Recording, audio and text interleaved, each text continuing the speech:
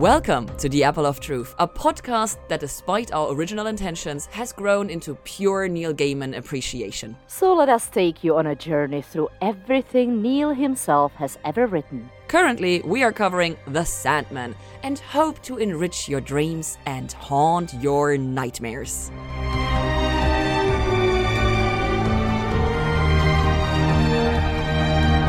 I'm Vero. And I'm Lena. And this is Season 1, Episode 1, Sleep of the Just. I really hope that the Just is not a person.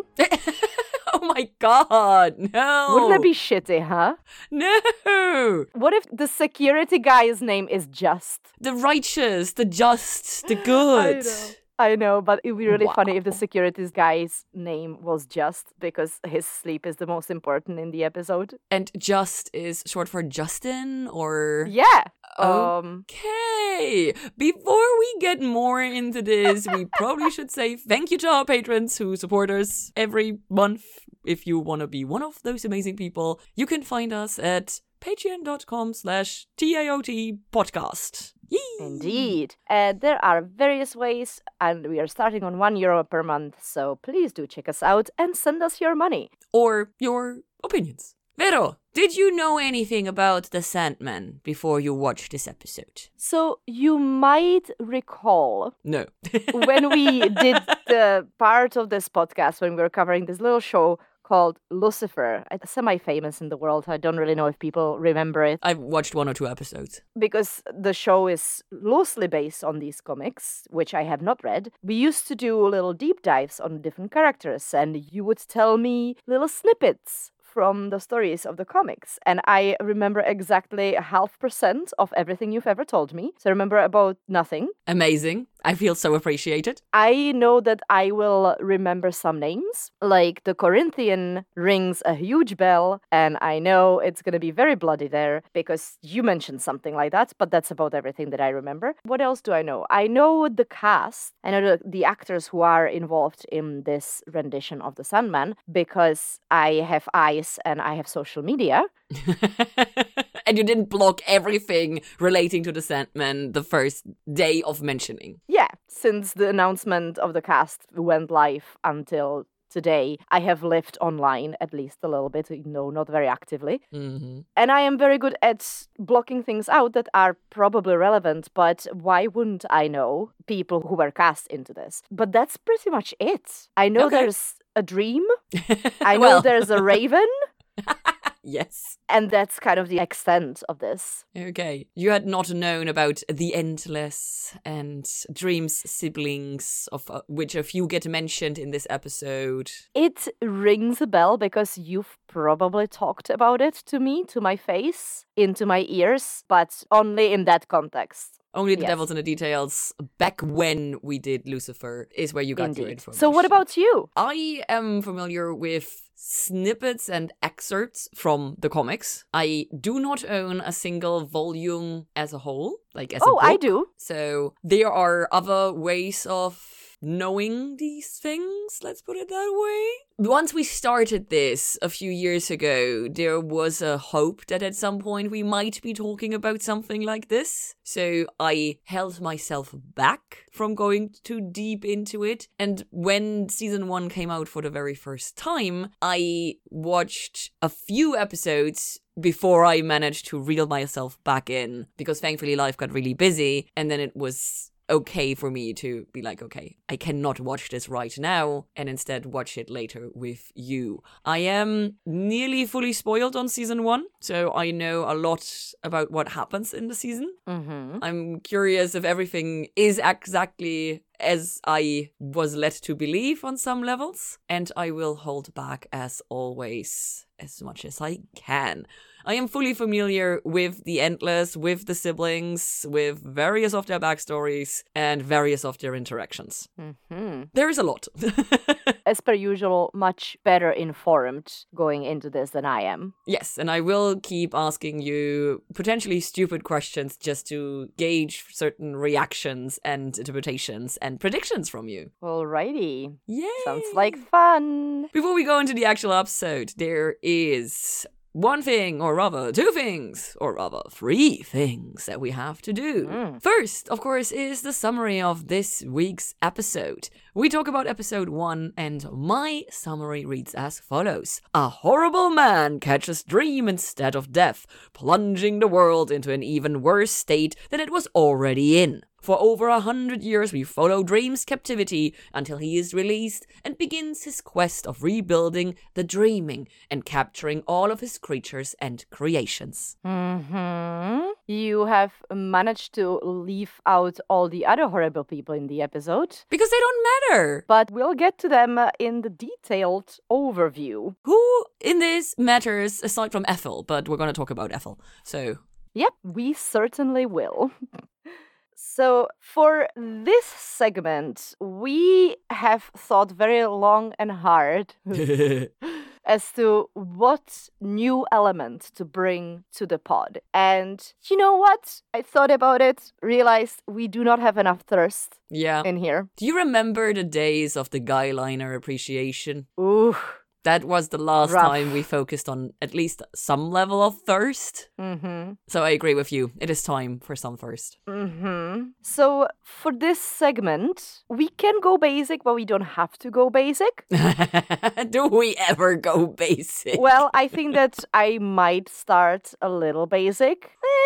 We'll see about that. But I think that this is gonna grow into a little fun thing that we're gonna have, because knowing us, it's never gonna be the obvious. We so far still haven't said what the segment actually is. So it's a thirsty segment. The thirsty segment. Okay, I thought it was just the hottest dream moment segment, not a general thirst segment. Okay. Oh, okay. Well, I think that for this episode, it's gonna be the general hot dream moment, because let's face it, he was certainly the hottest thing about this episode. And not just because he wasn't wearing any clothes for absolute majority of it. But hopefully, eventually, we're gonna outgrow the obvious and get into a more nuanced, thirsty moments. Okay, so we're not going to limit our thirst to just dream, except in this episode where we will do that. Okay, well, Vero, then do tell, what is your thirstiest moment when it comes to dream? I had several. Surprising.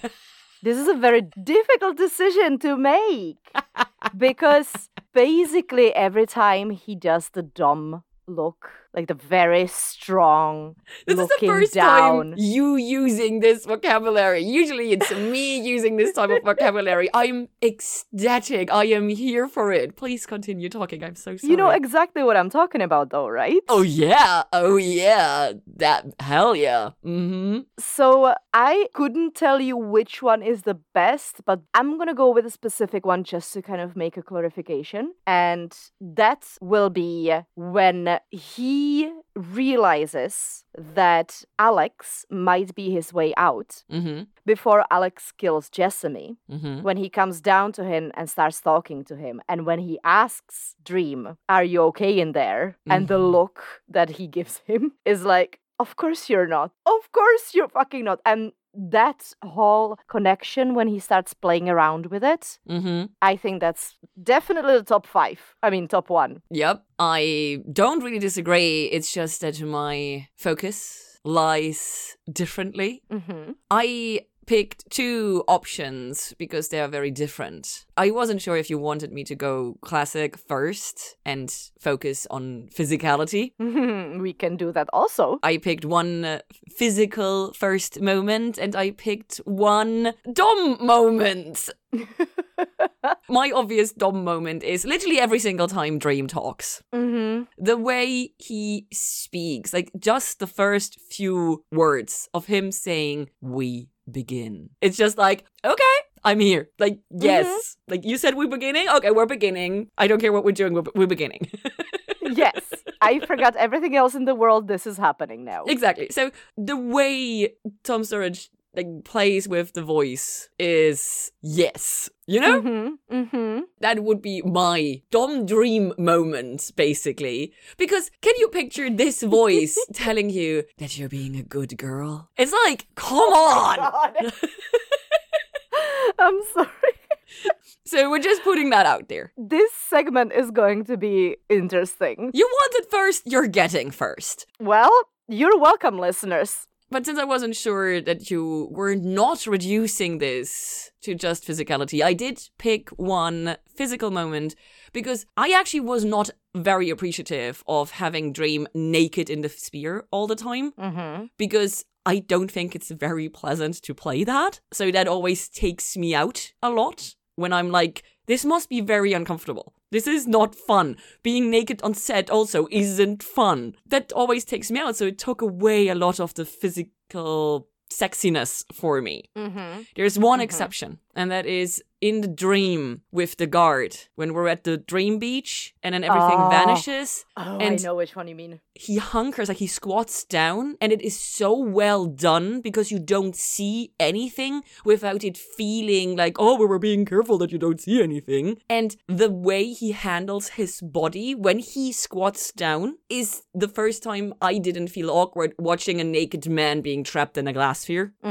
Where I actually felt that all of his limbs go where they're supposed to be going because he seems extremely lanky, you know? Yeah. And just the control that he has over his body movement and the way it is framed from a camera point of view is just fucking perfect. So that is my physical first moment. Yep. Yeah, I can see that. Yeah. So there you go. You're welcome, everybody out there. We have decided to make this podcast a little bit more worth of the over 18. Yes, so there's not just cursing, there's also first, which is why Vero just took a drink and why it's getting hot in here. Ooh, she is undressing. I just did my zipper up. Down, not up. Down. Yes, down, down, down. The last stop, of course, before we can go into the actual episode for the first time, is the usual facts and fun segment. And Vero, I hope you have enough to drink because this is gonna be a bit. Woohoo! So some of these usual stops are gonna be a one-time only because guess what? Some of the people are on every single episode, so we don't have to talk about them every single time.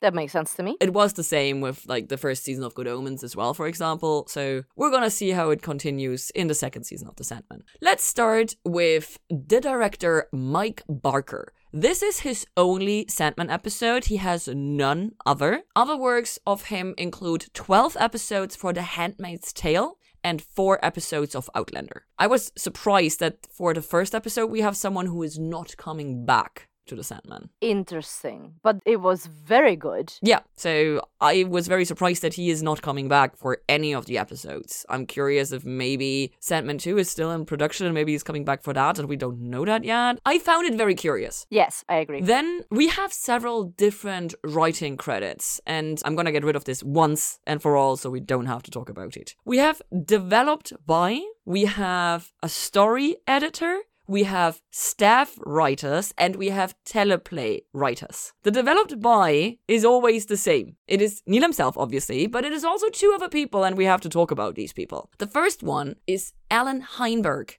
and he has written the screenplay for the Wonder Woman movie in 2017. He has also written for shows like The Catch, Grey's Anatomy, The OC, and Party of 5. He is also executive producer for The Sandman, and was also executive producer, or at least co-executive producer, for shows like The Catch, Scandal, and The OC. So, decently enough resume.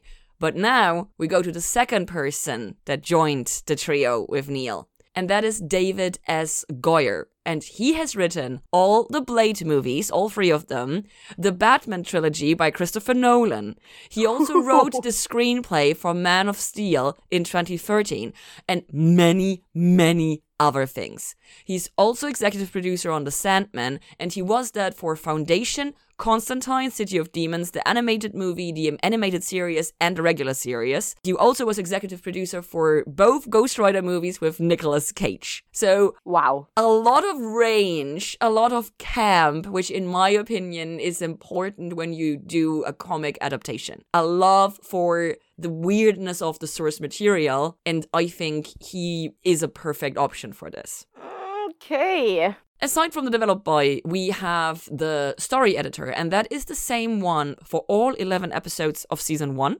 named Lauren Ballow. She has a super short resume. She has written 1 episode for Foundation, but previous to that, she was assistant to David S. Goyer. So obviously, he brought her with him to work on The Sandman as a story editor. Then all 11 episodes have the same 2 staff writers. I don't know what a staff writer does, because they don't write the entire thing. So we're going to have to look into that maybe in the future.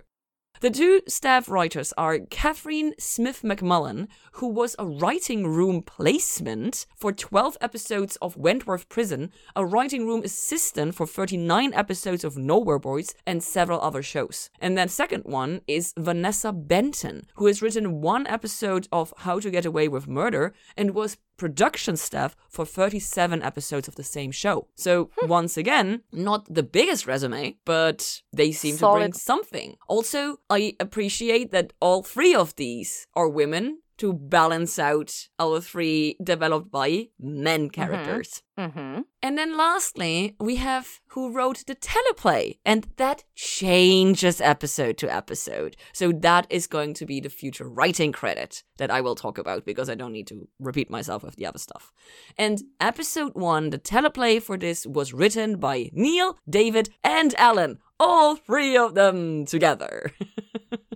Probably smart. Not surprising, but that actually does change in the future. And there's going to be other people involved as well. So that is going to be the writing credit. But aside from the basic with writer and director and various other writer bits, there is now time for IMDb trivia section. And there's some fun bits here this time.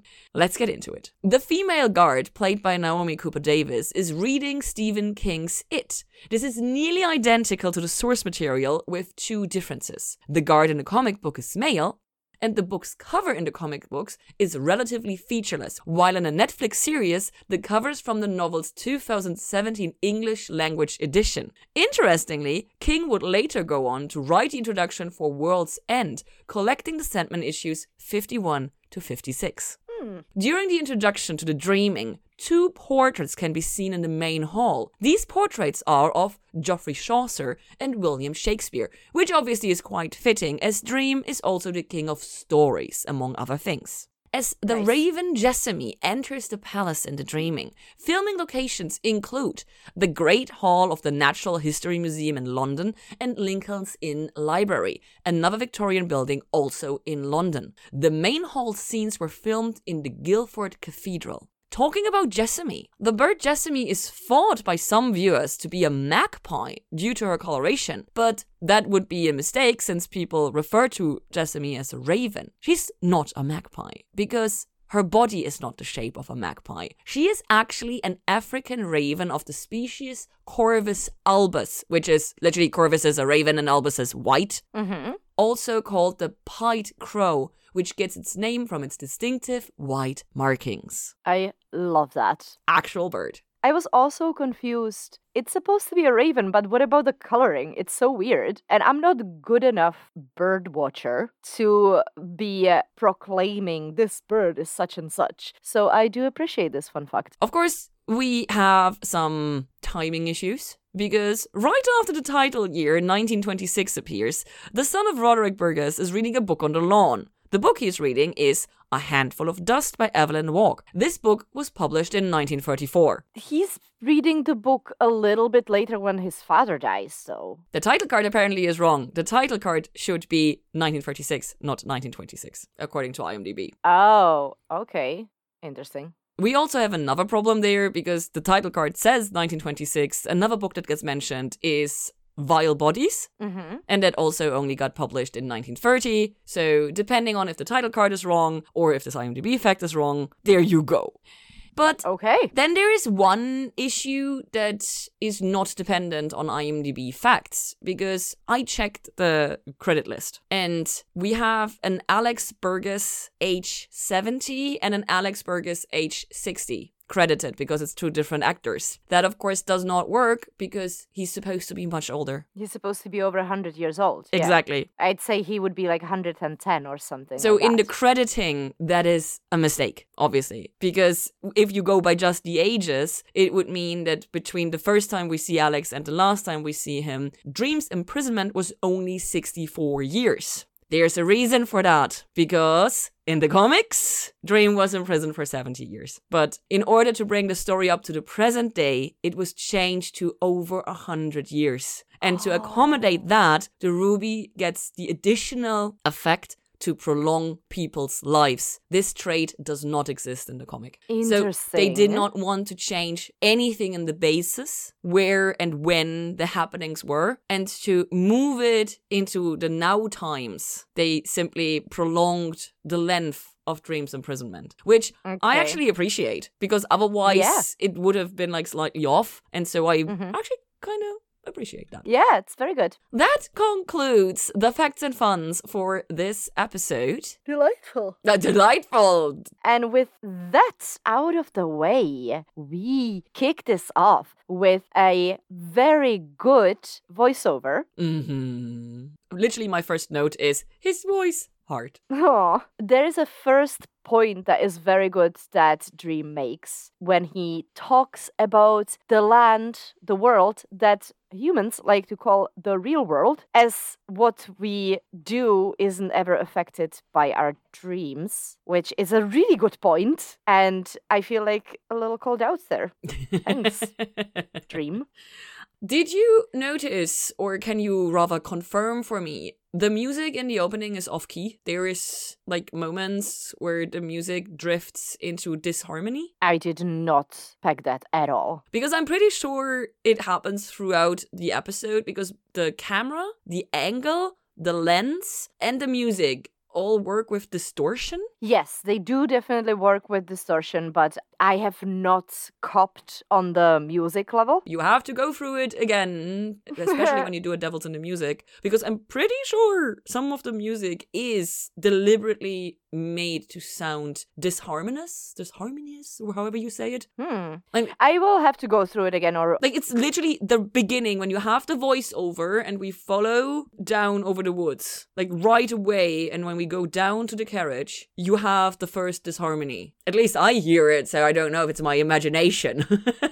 I think I was just so preoccupied with the voice. Well, that, but I was also overwhelmed by the visuals of this. Yeah, that I wasn't paying as much attention to the music. It helped that I had already seen this episode before I watched it the first time for the podcast, and I watched it twice and a half for the recording. You had to go back. Yeah, I only watched it twice. Yeah, I'm gonna have to check it out. So Ooh. I need you to confirm that, because you're the music ear. I'm not. I will do my best. But with the camera and the angles and the lenses and everything, I'm gonna try to not point it out every single fucking time, but I'm gonna be pointing it out repeatedly, because it changes the entire feel. And the perception is very different, yeah. I don't want to go too much into the behind the scenes stuff that I've already come across, but apparently people had an issue with it when watching it, as in that some people were like, oh, it makes me uncomfortable. Some people, oh no, it just looks bad. Like, there apparently was some, like, reaction to it, which, in my opinion, when art creates a reaction, it already has done part of its job. So people having a reaction to this different visual choice is already very intriguing to me. Yeah. And so I'm curious. It's definitely part of art to create a reaction. Yeah. And if the reaction is strong enough, that's where you succeeded. Yeah, so I'm curious what else I find out about that. All right. We get taken through the dream realm. The dreaming. In a way, through following the raven around. Yes. And it's just this beautiful visual journey, because we go through the gates and we see the hands lifting up the bridge, and on the bridge we have the guy that we just saw falling asleep in the carriage. So behind him there are the hills that are shaped as a woman that is sleeping, which is absolutely I did stunning. not catch that. I was way too busy with the tiny details that I did not look into the background. Mhm. Nice.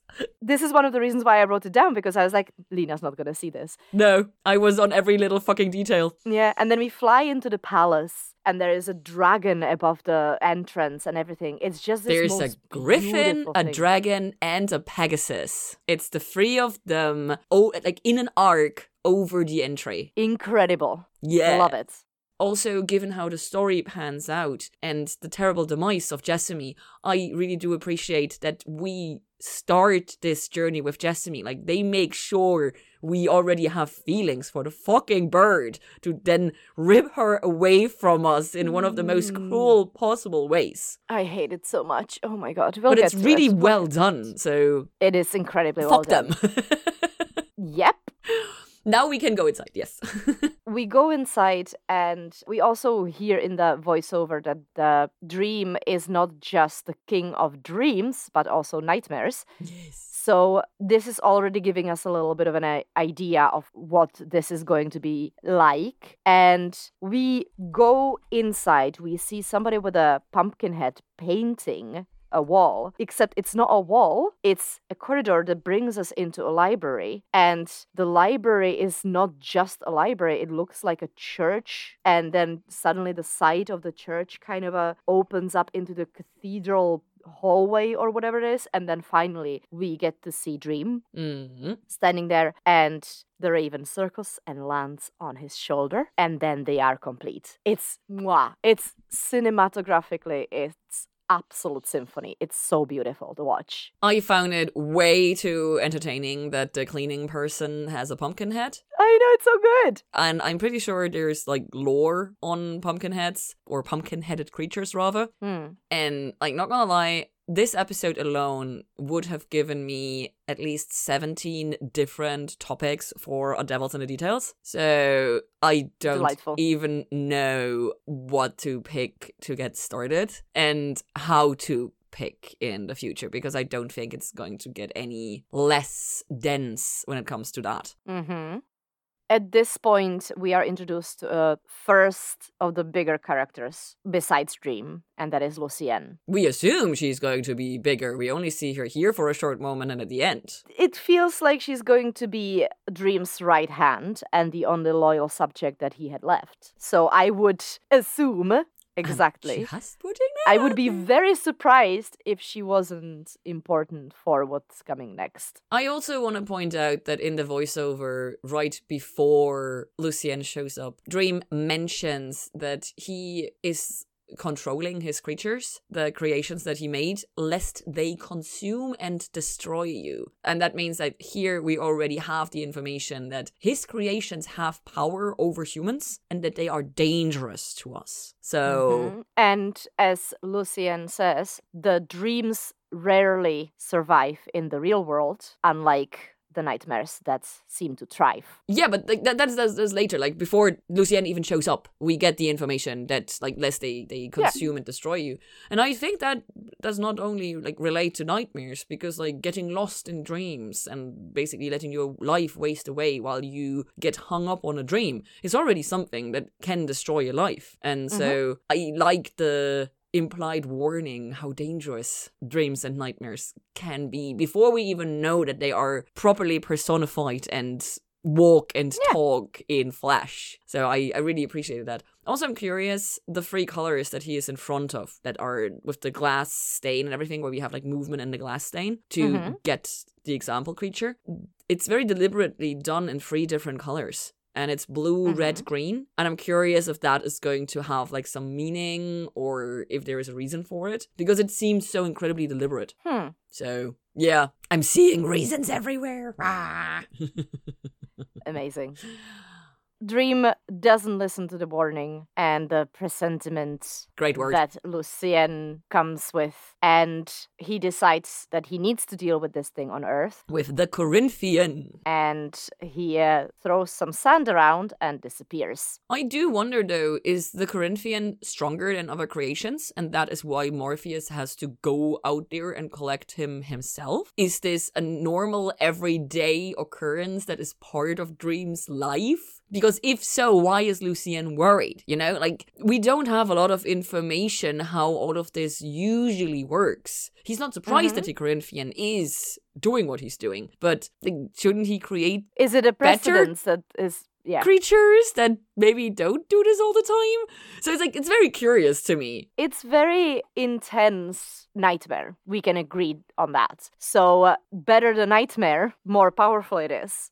And Maybe. we as humans give the power to the nightmare. So, you know, I feel like it's a vicious circle that somehow got out of hand. And I personally don't think that this is the first time something like this happened, because he certainly knows what to do. Yeah, he seems very used to it. Yeah, and he doesn't seem worried at all. Yeah. So, you know, that shows us that he might have some practice with it. And also the timing that Lucien uses with that dreams don't fare as well in the real world as nightmares. And that coupled with her worrying for Dream makes me wonder if she considers Dream weaker than a nightmare in some sense. Interesting thought. So I don't think so. It's just curious. Like, it's okay, he's gonna hunt down one of his creations and she's like, oh no, I'm worried.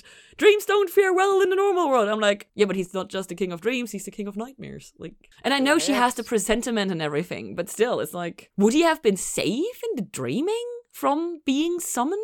Because I don't think so. I think so, yeah. I don't. I think the only reason it works on him specifically is because he is the only one on in the waking world at the time. Oh, no. No. Death is always there. We're always dying. Yes, but like, maybe he's the closest to it or something. I don't know. But like, I just assumed the way it was shown by not knowing anything else, except for what they're showing us, that the only reason it works on him is because he is there.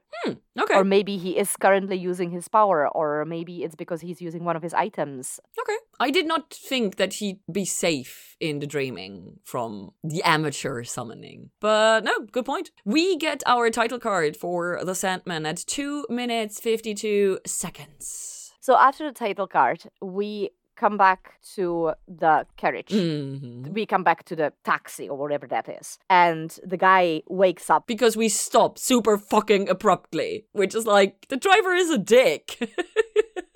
I don't blame him, to be fair. Why? But we get a title card that says Phonirik 1916 winch cross. Yeah. That's some words that appear over the next couple of seconds. And I find this manor so incredibly creepy. It looks like it's gonna fall apart any minute. The location adds to it, and once again, we have the camera work, the angles, the distortion, everything is happening. Plus, every single person that we see is also creepy as fuck, or already creeped out and making us more uneasy by being uneasy themselves. So it just adds everything together. We also get the chapter 1 card with the episode title, which, curious that we have like so many title cards, information cards, chapter titles, whatever. Like, there's a lot of writing on the fucking screen. Yeah, it's a lot of reading. Like, I didn't sign up for so much reading. Yeah, if I wanted to read, I would read the comics. Exactly, you know? I just found it very curious. And the first beautiful proof of what's his face being an absolute and complete twat, Roderick, is that when the child opens the door, he says, he's like to be called Magus. It means sorcerer. Yes. I mean, that just shows that he's a bit of an insecure twat, but we get so many names in this scene alone. We get, and so many characters. Like, this is a bit unusual, I feel, for the first not even 10 minutes of an episode to info dump so many characters on you, especially since so many of them are not even going to be around. So why do we even have to learn their names, you know? Well, it makes them more personable. Why would we need Mr. Sykes to have a name? He is not alive at the end of the episode because he simply like dies of old age potentially. It's really curious to me because you have Morpheus, you have Lucien, you have Jessamy, you have John Hathaway, the doctor, you have the boy opening the door who's Alex Burgess. Did we learn the dream's name? No. Like, okay, spoiler, his name is Morpheus. Sorry. It's okay. We have Dream, we have Lucien, we have Jessamy, we have John Hathaway, who is the doctor that is coming with the car. We have the Magus, aka Roderick Burgess. We have the boy who opened the Dumbledore, who is Alex Burgess. We have the dead son, Randall Burgess. We have Mr. Sykes. We have an entire fucking cult of people chanting, into the darkness, we are in the darkness. It's like so many characters and we're not even 5 minutes in. It's wild. I know. And it just shows that you are who you are, that you wrote down all the names, because I just went, that fucker over there, what's his face? The child. I did write down Alex's name and the Order of Ancient Mysteries. Yes. And Randall, because he is important for the story movement. It's just like, I'm not used to this because this is not what we're like experiencing in the other shows that we watch, you know? So I found this extremely curious and I'm wondering if that is going to continue in the next few episodes. No, but of course, obviously you are right. Roderick Burgess is an absolute asshole and it just gets confirmed and confirmed and confirmed again. I literally started hating him before I even met him because of that. And he is played by Charles Dance, who I have seen in multiple other projects, as often he plays an older, creepy gentleman that is evil. He does unlikable very, very well. Indeed. I'm pretty sure he's a villain in a Bond movie as well. That would not surprise me. I am not into James Bond, even remotely.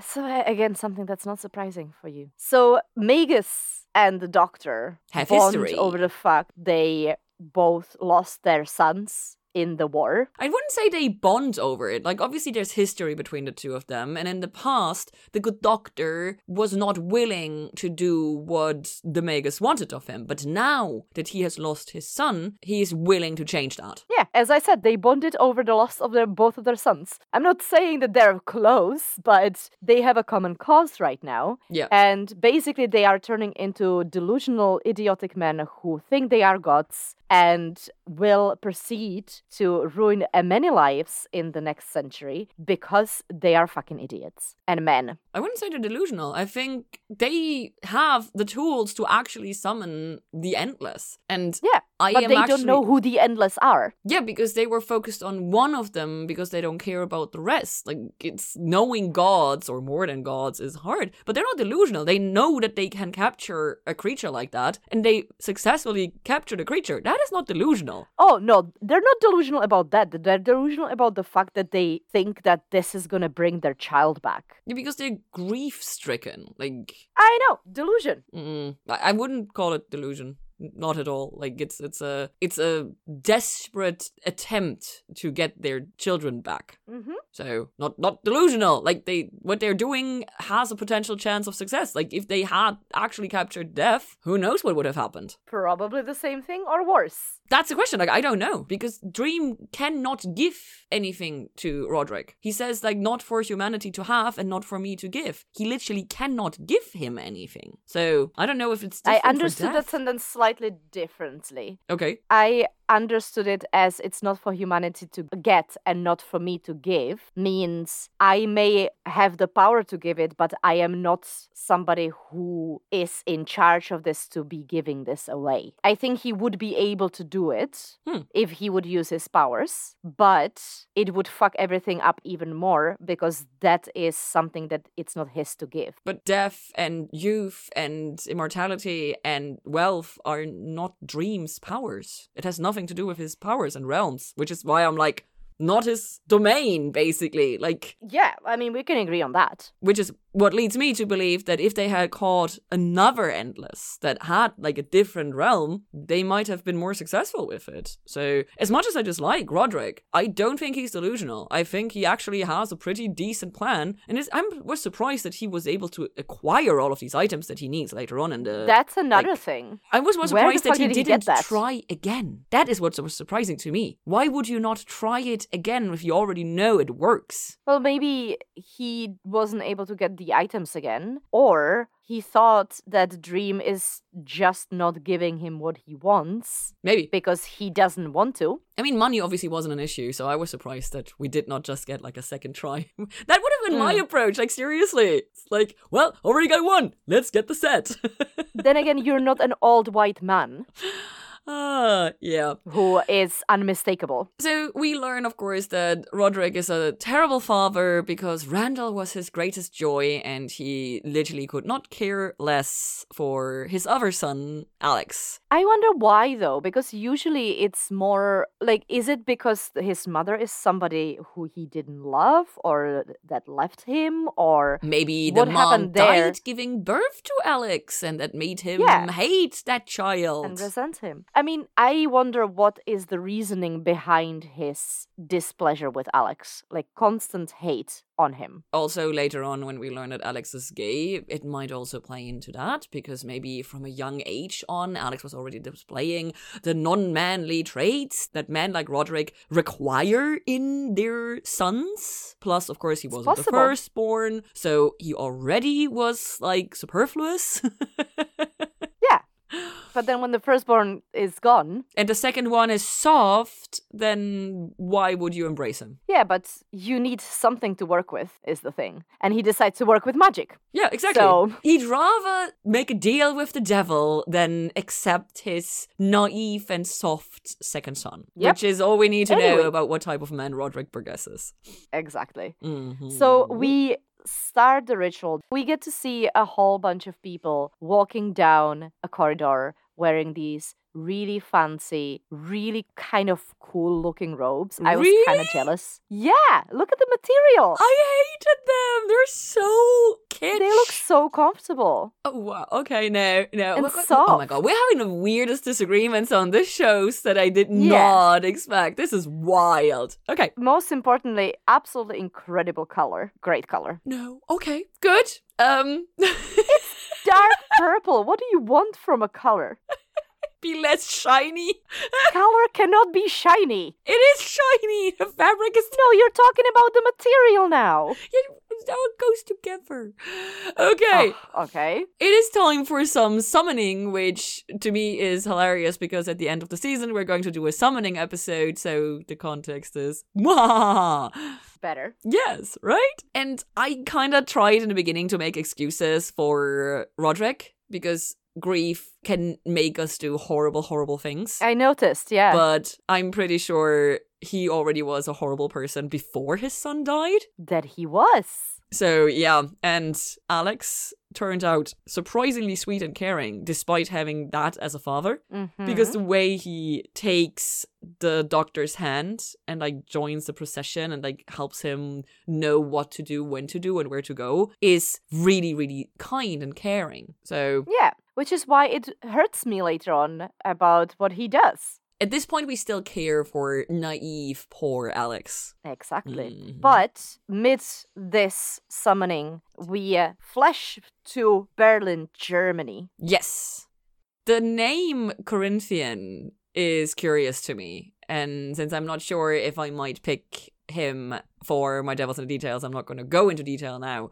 Basically, as I have put in my notes, I remember this character existing, and that's it. Mm-hmm. And that we learned that he is a nightmare. And I was wondering, he didn't seem very scared the first moment when Dream showed up. Mm-hmm. So I was like, why is that? Is he... and he's trying to reason with him. He's trying to tell him, why can't we do this in the waking world when we're already so good at it in the dream world? So, you know, we're even better at it here. So it feels like that's our purpose, which obviously doesn't bode well for him anyway, but it's just this interesting approach that he has. He doesn't seem to be afraid of Dream as much as he maybe should be, because Dream is his master, essentially. He is his creator. He is in charge of him. So why isn't he more obedient to him? Because that's not his nature. That's not the way he was created, in my opinion. Yeah. But I have to say, I was very impressed how creepy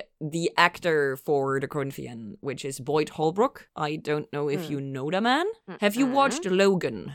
Yes. He is in that. He plays one of the main bad guys in there. Oh. Yeah, he's Pierce in there. I've only seen it once and I cried too much, so I didn't want to watch it again. Okay. He does the off-puttingness very well, in my opinion. I have not seen a lot of the other things he's done. He also was in The Predator, which, not for me. like in the one from 2018. And Yeah. he also was like in a lot of other movies that have not the greatest ratings, so yes, I have watched a few, but mostly he does being subtly creepy very well for me. Unsettling. No, like subtle. Yeah. So like You don't really know why and how. Yeah. But there's something weird and creepy about this person. And like Unsettling. he actually is one of the people I would love to meet simply because I would like to know if he is as unsettling in person. That is a really good question. You know? I thought a lot of the way he speaks, the accents of his that I couldn't quite place, just felt really wrong and off-putting. It's so wild, everything. The way he moves, the way he smiles, the way he carries himself, the way he obviously like reacts and interacts with people around him. But even him just standing somewhere is just like, like, you know? Yep. And I did not find the Corinthian especially creepy in the audio drama. So, yeah, this visualization made the Corinthian a lot worse for me. So, yeah, I'm here for it. I like being made uncomfortable. So basically, Dream tries to take him back into the Ruby. So I'm assuming back into his realm. The Ruby apparently has the power to destroy or recapture Dream's creations. Mm-hmm. If he wants to bring them back, he might need it. So he is going to have to find his items of power before he bestows upon his quest. It also works well with the TV show edition that the Ruby prolongs your life because it was made to look like it was basically draining the Corinthian. So it would make sense that it also can give back energy if it drains it, you know? So interesting I appreciate theory. that small thing. Good for the Corinthian. Yes. About halfway through this situation, we start hearing "Here in the darkness, here in the darkness." We go from here in the darkness to Roderick actually doing the summoning. And he counts down the things that he has gathered here to make a proper spell. And so the coin from stone, the knife from under the hills, and the blood from my veins are pretty standard ingredients in a spell. Like, that is child's play. This is something that I could have used back in my days. And then we go to a song stolen from the dirt. And I'm very curious what that is, because I have not heard of that. So if any one of our listeners knows what that is, let me know. Did we see anything? No. Him adding anything? No? You can't see a song. Well, maybe it's the "here in the darkness, here in the darkness." I don't think so, but like I don't know what a song stolen from the dirt is. Maybe it's the last breath of a dying person when they get buried. That would be my assumption. And then lastly, we get an angel wing feather. And of course, that makes me wonder where the fuck did he get an apparently legit angel wing feather. So yeah, that is a clearly legit angel feather. Yeah. Another part of the casting is, of course, another shit ton of name drops that I will have to look at if I'm going to use them in the Devils in the Details segment, because we get Namatar, Alatu, Morax, Maborim, and Horvendile. And from the top of my head, not a single one of those rings a bell. And I'm pretty sure at least a few of them should. So, work for me. I call pagan bullshit on those. We'll see. Some proper pagan bullshit, yeah. So he says, "I summon you with the poison, summon you with the pain," and then he goes through all those names. And then one of my favorite visual moments of the episode, and that says something because this episode is so beautiful to watch, starts happening, and that is the weird spheric kind of a whooshing thing that starts happening inside the circle. It looks just so good in the space. I found it incredibly well done. To me, the camera that we see like over the circle when Dream is in it, that is one of the stunning moments. When he is still covered in his cloak and the items are laid out and his hands are like in the position. That is. Yeah. That can be a poster. I mean, I'm pretty sure it is. I don't know. I feel like I've seen that before. It's really, really, really nice visual that we have there. And yes, throughout the swooshing and whooshing, Dream finally shows up and is dropped in the middle of a circle. The fire comes back on, the candles that are blown away earlier, and a silence covers the room. It's incredibly strong. Because right now, they actually think they fucking got the fucking Angel of Death, which... Damn, you know? They do think that. It's a bit funny. I mean, it would have been fucking hilarious if Ray Ray showed up, you know? Our actual Angel of Death from the Lucifer TV show. And yes, I am well aware it's the interpretation and la la la la and everything, but still, what fucking hilarious. Some things are funnier in my brain. So he lies there, and we see the camera pan by his mask, the ruby, and the pouch, which obviously are his items of power. And I'm very disappointed that the code gets taken and apparently not mentioned again, because why is his code not also awesome? I was so confused by that point. First of all, fuck Roderick for making Alex retrieve the first 2 items. I mean, yeah, it's horrible, but also it's really smart. Use the spare child, why not? Exactly. Who cares? It's horrible, but it's smart. Yeah, doesn't make me like him anymore. I can appreciate evil qualities without judging the morality.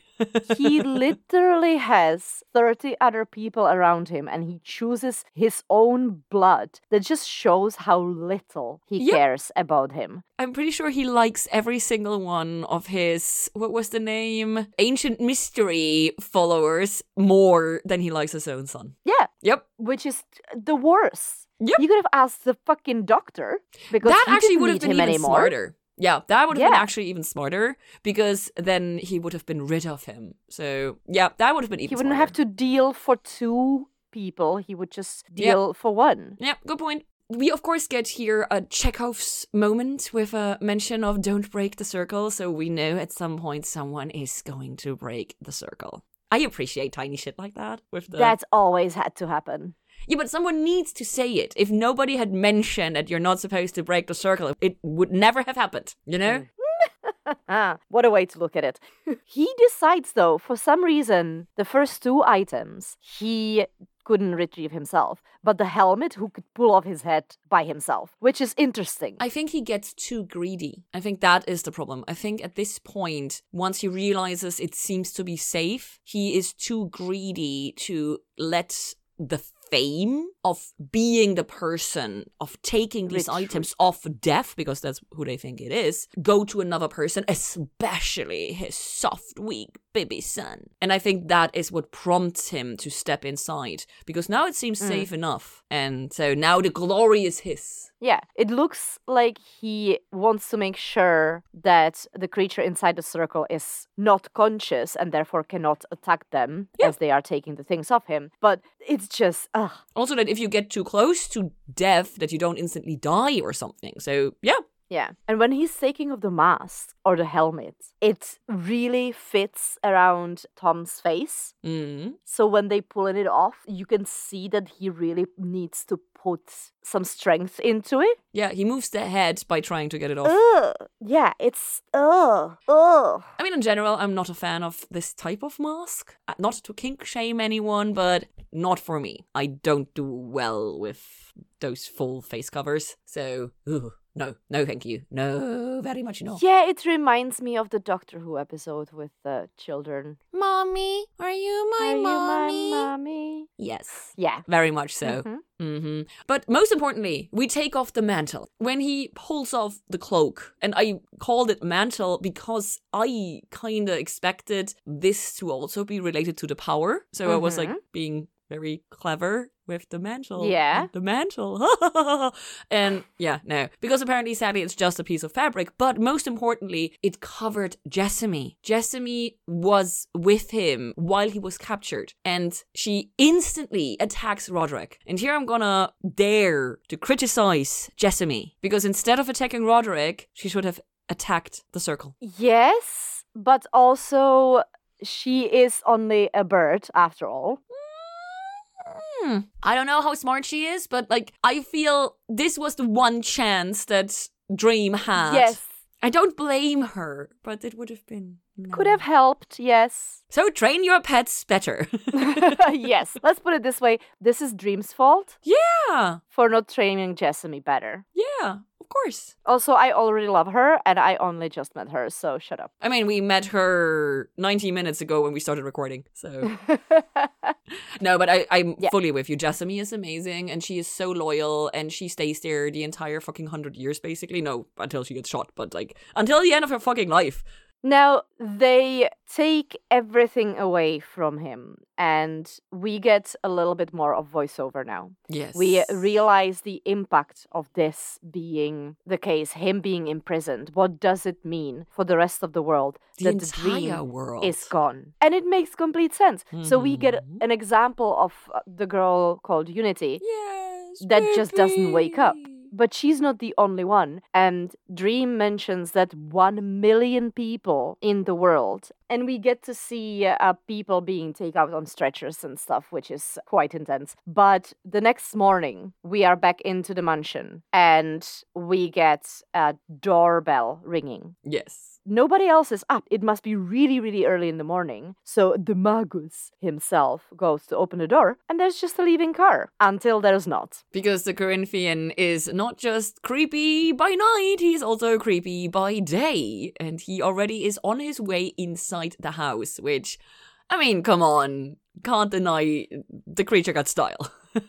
Oh, truly. But he also clearly can move either very fast or he can transport from one place to another, because first of all, he got there awfully fast from Berlin, because I would assume that we are in England and he got there in just a matter of hours in the middle of a world war. And second of all, we don't see him and Roderick doesn't see him as he's coming out, but suddenly he's in the door. It's made deliberately in a way that we don't know how did he get here. I mean, I appreciate that he apparently still took a car to get there, so... Yeah, somehow. Why? What is the point of that? How did that happen? And that is kind of the question, like, did he do it to mess with them? Did he take the car because he needs to? We simply don't know enough yet about the Corinthian to, like, even make assumptions on that. We now get a lot of exposition from the Corinthian, which obviously is very, very much needed because we don't know anything and neither does Roderick. So we learn that the Endless are a thing. We learn that Dream is part of the Endless. We learn that Dream has siblings called Death, Desire, Destiny, and Despair. Those are the names that we are already getting here. We also learn that Dream is more than a god and not a god, which I find a very interesting distinction, but that he's also still powerless there as long as he is in the circle. We also learn that the circle is not enough and that it is like really super fucking important that nobody fall asleep in his presence. And we also get the entire fucking instructions that he needs to be put into this fucking glass sphere. And I'm like, how do they get him in there? They kind of show it. They kind of scoop him into it. I mean, we already see him lying in there while they weld the thingy shut. We don't see them nudging the naked body into, like, one half or something. I thought that there was a little tiny I didn't half a second see that. So I was very amused him into it. by it. And also, because I'm me, I find it ridiculously entertaining that the Endless, which is a word with an E, all start with D instead of having a name that also starts with D for the family, you know? Like Dream, Destiny, Destruction, it all starts with a D. Yeah, no, I know that they're all starting with Endless D, so what do you... is with an E instead of having like a group name that also starts with a D. Oh, like that. Yeah. Because I'm me. Well, there is a D in the word. Yeah, but still, it's like, it makes you wonder. So, do they have first names that then start with a C? And the D is their surname, and the E is the family name, or like, whatever. You know, like, this is how my brain works. Your brain is fucking weird. Yeah, especially surprise. Sometimes. And I actually meant to look this up, but the Corinthian mentions forced march tablets, and I wanted to know if they were a real thing, because it feels like they must have been. Yes. And I hated this montage so fucking much because it's a great exposition dump, but it's also really, really terrible. I constantly expected Dream to get out of there. Really? I didn't expect him to be captured for this fucking long. So I have every single time something is happening, I was convinced this is the time, this is the moment when Dream is gonna like wake up and fucking destroy them. Because every change in routine is a chance of escape. Like, that is the basic truth of any and all jail situations. Exactly. So yeah, curious. That never even crossed my mind because I know how it goes. So I never even thought about that. But it's a really good point. Yeah, it was very, very stressful, this episode. Aww. I mainly didn't expect anything long-term like that, like years and years and years. What? To wrap up this moment, this montage, the Magus walks the Corinthian outside and the Corinthian notes, "We're being observed." "We're being observed." He throws a stone into the tree and Jessamy gets up. There it is where we learn her name. Yeah. And Jessamy, my we heart. learn that she is there for Dream and she belongs to him. Yeah. So she will not go away. Yes. And Roderick will have to deal with her, which he tries, but he fails. Mm-hmm. So that is really nice. He does, yes. Now the montage is done and Roderick is becoming and solidifying himself as a proper fucking villainous asshole by coming into the basement to interrogate Dream, to show him that he has the upper hand somehow. It was so fucking hilarious that he starts this entire conversation asking Dream if he's awake. Oh, the irony. It's like, it's an even worse question than Alex later on asked with the "Are you okay?" Because that is like always bad, so it's not as special, but asking the literal Lord of Dream if he's awake is kind of like, does Dream even dream? You know? Like, there's so many meta levels that I was like, so I appreciated that moment. But yeah, of course, you're absolutely right. Roderick solidifies the fact that he is an incredible asshole. But we also have another incredible visual moment because at the mention of his name, Dream opens the one eye and we have this like light reflection in his pupil that make his eye look less human basically. And that is so well done. That entire frame. The way his body is folded into the sphere. It's very distorted to me. It feels like it's not in a natural position at that point. It feels like you would take a bunch of wood pieces and just pile them up. It's a puppet. Randomly. Yeah, like a dropped puppet. Yeah, because like to me, the flesh suit of Dream is not human in that sense. So yeah, he moves. It's a physical not... representation of him, as Corinthian called it earlier. And so he is not supposed or restrained by the movement of normal human beings, and so his body being contorted into different positions makes sense. I'm just mostly curious how they did it with having a normal human actor for this. It's all camera work, because if you really stop it and like try to figure out what limb is which, you can, and you like I have an idea of how he is in there, but the way, the angle that they shoot this from makes it look so bizarre. Yeah. Purposefully, obviously. So it gives exactly the correct feeling that it's supposed to. I really love that. We obviously also get the Roderick calling the items he took off Dream gifts, which is just like the fucking dot on the fucking I. He stole those items from him. He took them forcibly, and now he's like, I'm gonna enjoy the gifts you gave me. Like fucking Dr. Evil right there. So, yeah. Fuck you. Then we get day after day he pleaded for gifts. And then it's 10 years later. Wait. So Roderick leaves with he drops I'm gonna enjoy my gifts. But Alex is there and he follows his father. But before he does that, Dream looks at Alex. Yeah, he lifts his head and looks at him. Exactly. The first time he moves. Before that, we don't see him move. And to me, this is the first time Alex had the chance to defy his father, smudge the circle with his shoe. Just be an idiot, you know? Smudge it with your shoe. Because I'm pretty sure Dream would have left his prison, destroyed Roderick, and not harmed Alex, you know? Yeah. So this was the first chance of many for Alex to do the right thing. And this is where I still feel for him. Because we are in agreement very soon it's going to change. I felt for him until the Jessamy moment. Right before that, I already stopped. Like, it's with Ethel and everything. But we're going to talk about that. And before we go to 10 years later, we have more voiceover where Dream talks about Roderick demanding things that are not meant for humanity and are not his to give. And so I remained silent. And that line is terrifying because, like, come on. Okay, you're an endless fucking being. You're apparently completely immortal and everything. Being stuck in a fucking glass sphere with nothing to do and not talking. Like, seriously, I would fucking go insane. Yes, however, because he is endless, this is a speck of a sand in his time. But still, like, I am curious how, like, because at the very end, he's like, do you know what it was like? So I'm like, okay, so it was like something for him. It wasn't like relaxing or he didn't care or whatever.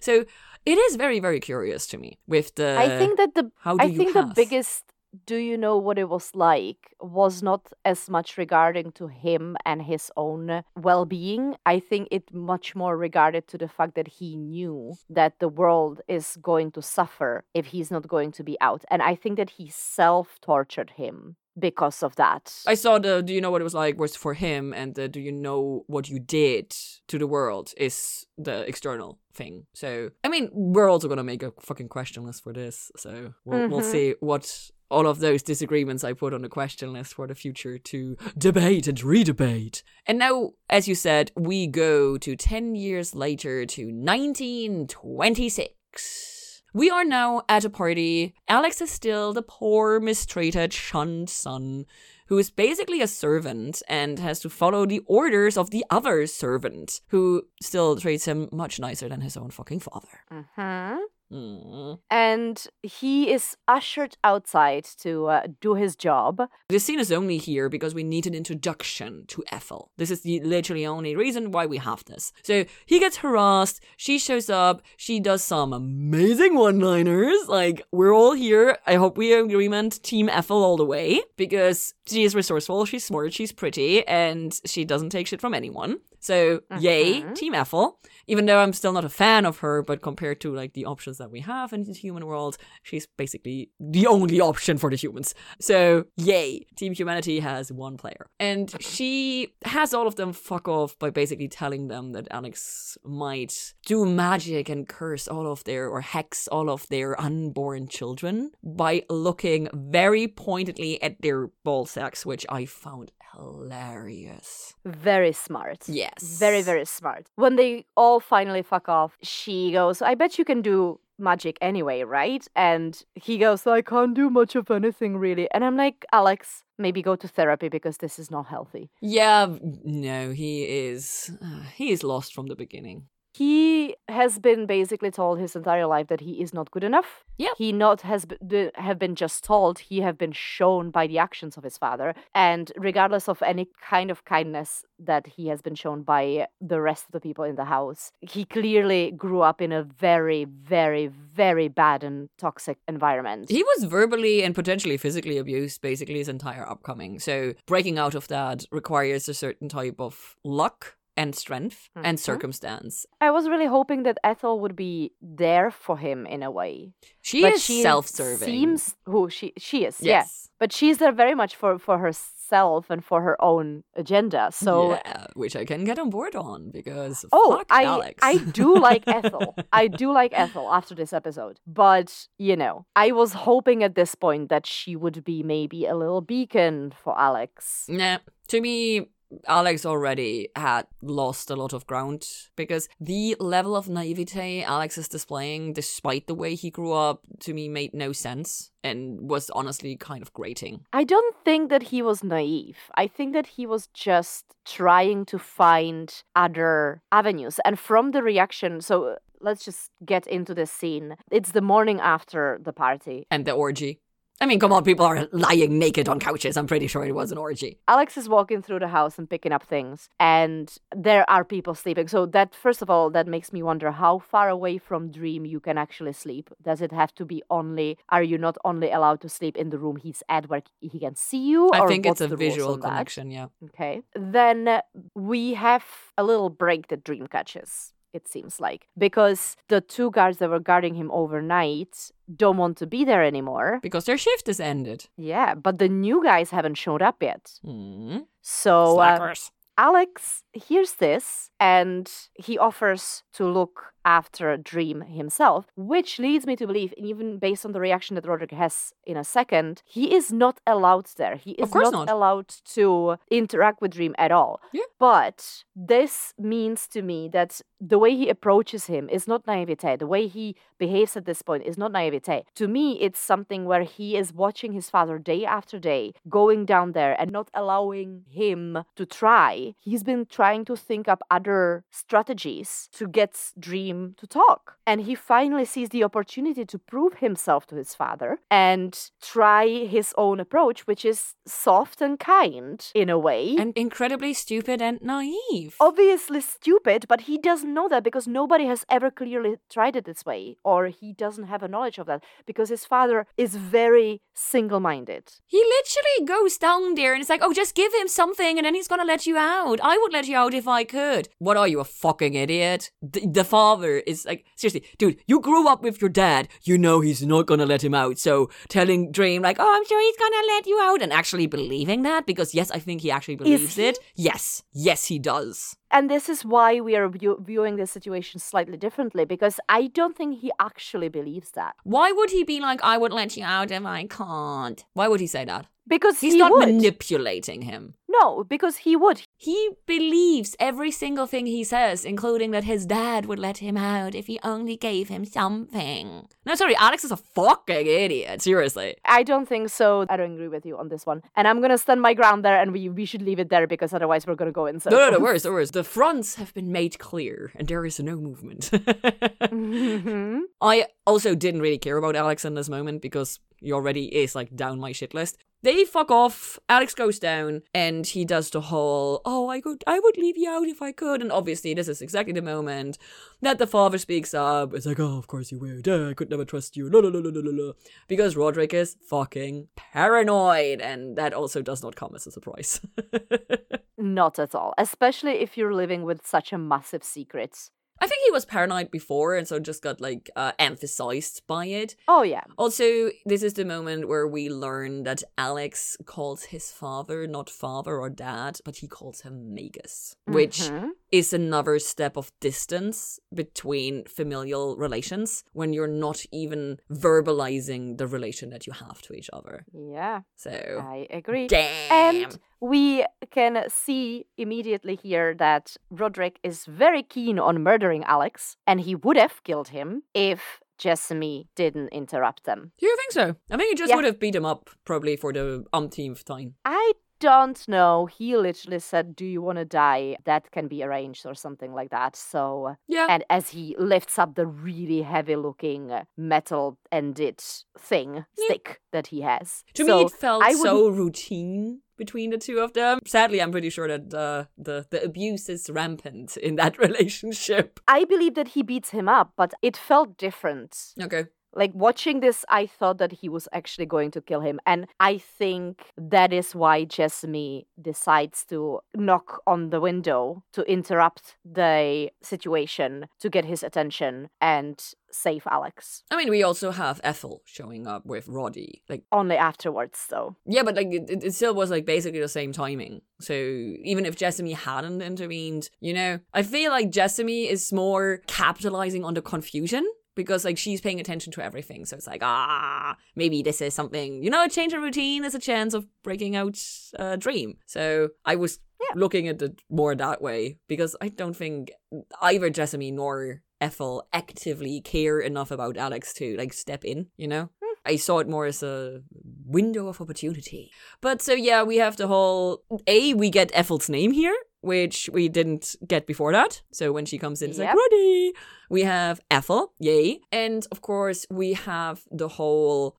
I've been hunting this bird for 10 years. Do something useful. Here's the gun. go and shoot the fucking bird. And then, of course, we have a beautiful transition with Alex going out to try to hunt down the bird, but Jessamy flying into the building. And then we have a lot of Jessamy adventures. I loved this part so Yes. much. Like watching it, I was so convinced that this was going to happen. Aww. I was 100% on board with Jessamy breaking him out. She's about to go inside and she sees a human walking past. So she makes a left turn into the study and then she sees Roderick coming in. So she freezes. So she looks like a stuffed bird. Because she is within the other stuffed animals, so her camouflage skills are amazing. It is so good and it's so smart. And she sees that he lights up the match. And at that point, you can see in her eye that she has a plan. The intelligence, like, it's so good. So she sets the newspaper on fire. The place starts burning up. People run out of the dungeon. She flies in. I'm like, go fucking Jessamy. This is happening. Fuck yeah. And he is the same way because you see Dream stand up. And he has tears in his eyes because he's so happy to see her. And this is the first time we see him have a little half smile as well. Yeah. And you can see the kindness and the love in his eyes when he's looking at her. Yeah. And suddenly she's fucking gone. Well, she is not gone. She is smeared all over the glass. Which, damn, like the effect that they did, that was uncalled for and impressive. Yeah. As much as I understand that Alex is trying to please his father and prove to him that he is worth his love, this is when I'm done with him. Before that, I was like, oh, come on, you're just traumatized kid. Now I'm just like, no, there is no coming back. And oh yeah, there's no coming back from this. So is Dream. Which it takes a bit until we get to that moment. But yeah. Yeah. But for me, most importantly, we see Dream cry. Like, Dream is silently but properly crying for Jessamy. As in tear and snot. Which makes him so much more human than one probably would have expected for an endless being like Dream. Because the capability of loving another creature that much that you mourn their violent death like this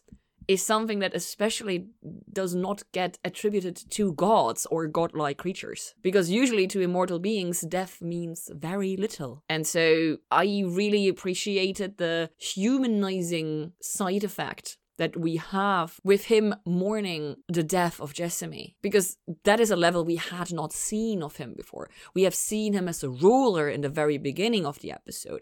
We have seen him as stoic. Despite being a prisoner, he still seems to be in a certain level of control. And this is the first time that we see a very genuine, human-like, softer emotion. And so as sad as I am that Jessamy is dead, this gives us a whole other level of who and what Dream is. So I'm very much here for it. Yeah, I am very much not in favor of fridging any characters, even if they are birds.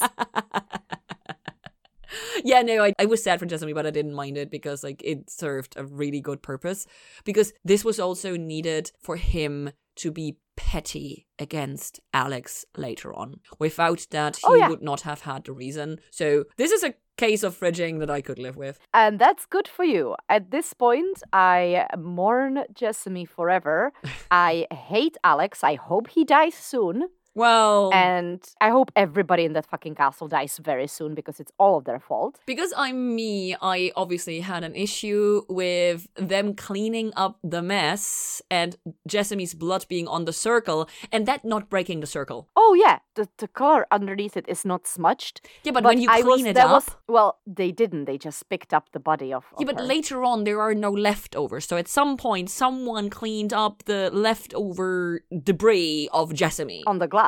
No, not the glass. Like there was like stuff on the floor on the golden lettering of the circle. So I'm like, how do you clean this up without smudging the circle? That does not really work. So that was my issue. At that point, I was like full on board for Jessamy breaking him out. And then when she dies, I was like, and because he's an idiot who shot her on top of the circle, her death is not going to be in vain. Yeah, that would have been great. Because her death will break the circle and he will get out. Yeah. So that is the third time I was convinced that he was going to get out. The corpse should have broken the circle because part of her body dropped onto the circle and that should have broken it in my opinion, but apparently it didn't. And so we go into another voiceover from Dream because he talks about the world being soon at war again. We go to London, England. It's still 1926, but we're now in London. And honestly, I don't understand what this scene is for. Why do we go to London in the same year just to show us the hospital and get more voiceover info on the sleepy sickness? It's just showing off that this is not changing, that this is giving us more But we of a already background. know Like, this that. is not just like, how do we know that this is still happening to the same people 10 years later? Because Dream is still in captivity. Why should it change? Like, seriously, this scene, like, it's so fucking short, I know. But, like, this scene did not make any sense to me. Yes, we get to see Unity again. And we get the info that some people also simply cannot sleep. Also, Unity kind of looks about the same age, doesn't she? No. She looks 10 years older. She Does was she? Yes, she was a child. And now Yeah, she's a it teenager. looks like a child still. No, she looks like a okay. teenager. All right. I'm also pretty sure it's a different actress, but I did not possible. I did not check her credits, to be fair, because she doesn't have any lines. But yeah, we are getting the addition of the fact that it's not just people who can't wake up, but it's also people that cannot sleep. That the fact that the disturbance in the sleeping patterns is so huge that it's not affecting people in just one way. And we get a name of the illness. We get another name, because like in the beginning it was the sleepy sickness, and now it's encephalitis lethargica. Great, which, yay. But we also, the hospital is the Marlene's Hospital. So since there was a name, I took note of it. We shall see if we come back. After this totally relevant moment, we go back to the castle. Boy meets boy, obviously, that happens. And you know what? To me, this was more about giving us a little bit of an insight into Alex rather than anything else, who you don't care about, but it's something that you've mentioned earlier. That may have been one of the reasons why Roderick hated him so much. It's because he was soft. Yeah. And we didn't really get those indications before in the episode, I don't think, or at least I didn't see them. And seeing him being charmed by another boy kind of clicks things together for me. Okay. Because that could have been indeed the reason why, or one of the reasons why he wasn't considered a proper, correct heir to the estate. Heir to the estate. I mean, also acceptable heir to the estate. Also, it's not surprising that Roderick, on top of being an asshole, also is a fucking homophobe. Of course. I mean, yes. What else? It feels very much on brand with every single thing that he's done. Could you imagine him being a full-on asshole, but him being supportive of his son having a boyfriend? Like, yeah, sure. Jesus, imagine. Would be fucking funny, sorry. But this is what this moment gives me. And then he go inside and there is a noise happening and Alex goes to investigate and turns out that Ethel is preggo. She is crying, she is pregnant, but she also collects herself very quickly because she is still Ethel, a very resourceful person. And as she tells Alex, she's going to be fine. She's going to be fine. It is none of his concern. It is not his problem to solve. She is gonna solve her own fucking problems because that is what she has done her entire fucking life. She's a strong, powerful woman that can do anything. She takes the most valuable things inside the house and fucks off. And I am so there for it. The fact that Roderick stole those items and thus also like furthered his fortune, and now someone else steals those items and part of his fortune is such a beautiful example of turnabout. I am here for it. Yeah, because he's not the rightful owner, so he doesn't deserve them anyway. I mean, that as well, but also it's just like karma is a fucking bitch, you know? It's beautiful. Ethel runs away, and Roderick does not take it well. Shocking, right? Yeah.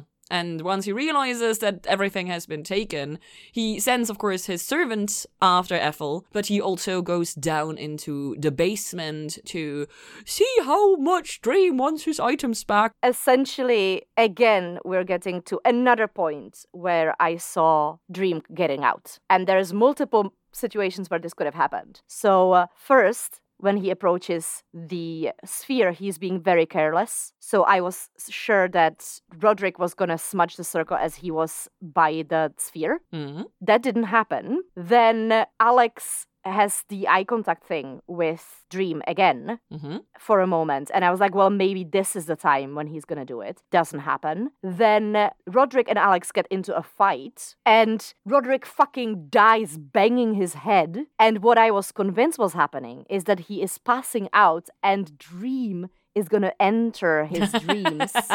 Oh, that would be when cool. he's passed out. And I was like, wait, what? And they're like, oh no, he's dead. I'm like, God damn it! Again, so close. I love the accidental patricide that happens here because Alex very much did not mean to kill his father. Yeah, but honestly, fair play to him. For once, he doesn't fuck up. He's gonna back it up real fast, but... No, but like, the thing is, he did fuck up. He did not mean to kill his father, so this once again is a fuck up. He can't even not kill his father in the right way, you know? I mean, yes, in his perception, yes. Exactly. But in my perception, I was happy. Yeah, but for himself, this is once again him fucking up. Once again, him doing the wrong thing. Once again, him being the fuck up, the screw up, the one who can't do anything. So, yeah, great. And we have the entire fight, and yes, I'm fully with you. This should have been another situation where the fucking circle should have been smudged, but didn't. So, okay, curious. And then, of course, Roderick is dead. And then we have the eye contact moment, the very prolonged one, and Alex walking closer to the sphere, also while stepping over the circle, not smudging the circle. What would your father say? Record scratch, whoopsie, I need time to think. And so we get another lover boy scene where Alex is sitting there and Paul is showing up and, oh, how are you? And I'm not good because my dad died. And then we sit there and we hold hands and it's like probably supposed to be cute, but I literally could not care less about them. And to me, there is no chemistry or anything. And before I know that Paul in the end is the one that we love because he does the right thing, I'm like, fuck you, go away. Very specific opinions. And out of As loss, always. new love was born. Now, we very briefly go to London because we find out that 9 months later, a boy was born in London.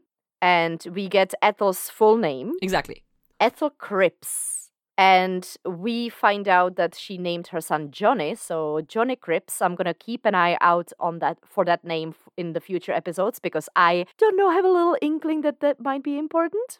I don't know. Maybe yes, maybe no. We'll see. And she also has a line where she says that we are going to make our own dreams come true, which, given the fact that I expect most people not to remember dreaming, is saying something. Because if Dream has been captive for so long, and people are not dreaming in that time, I wonder how quickly people forget what it even is. That is a very curious question. To me, in this scene, there was one more thing. And considering how uneducated Roderick was when it came to Dream, how unknowing he was about his existence. How is it possible that Ethel's mom was telling her about a man with a sand, putting sand in her eyes, and making her dreams come true? Did you not grow up with the stories of the Sandman that makes children No. sleep? Okay, that is a children's tale in Germany. Oh, okay. The Sandman makes is a classic mythical creature. That is why in the Never heard morning of when it. you wake up, you have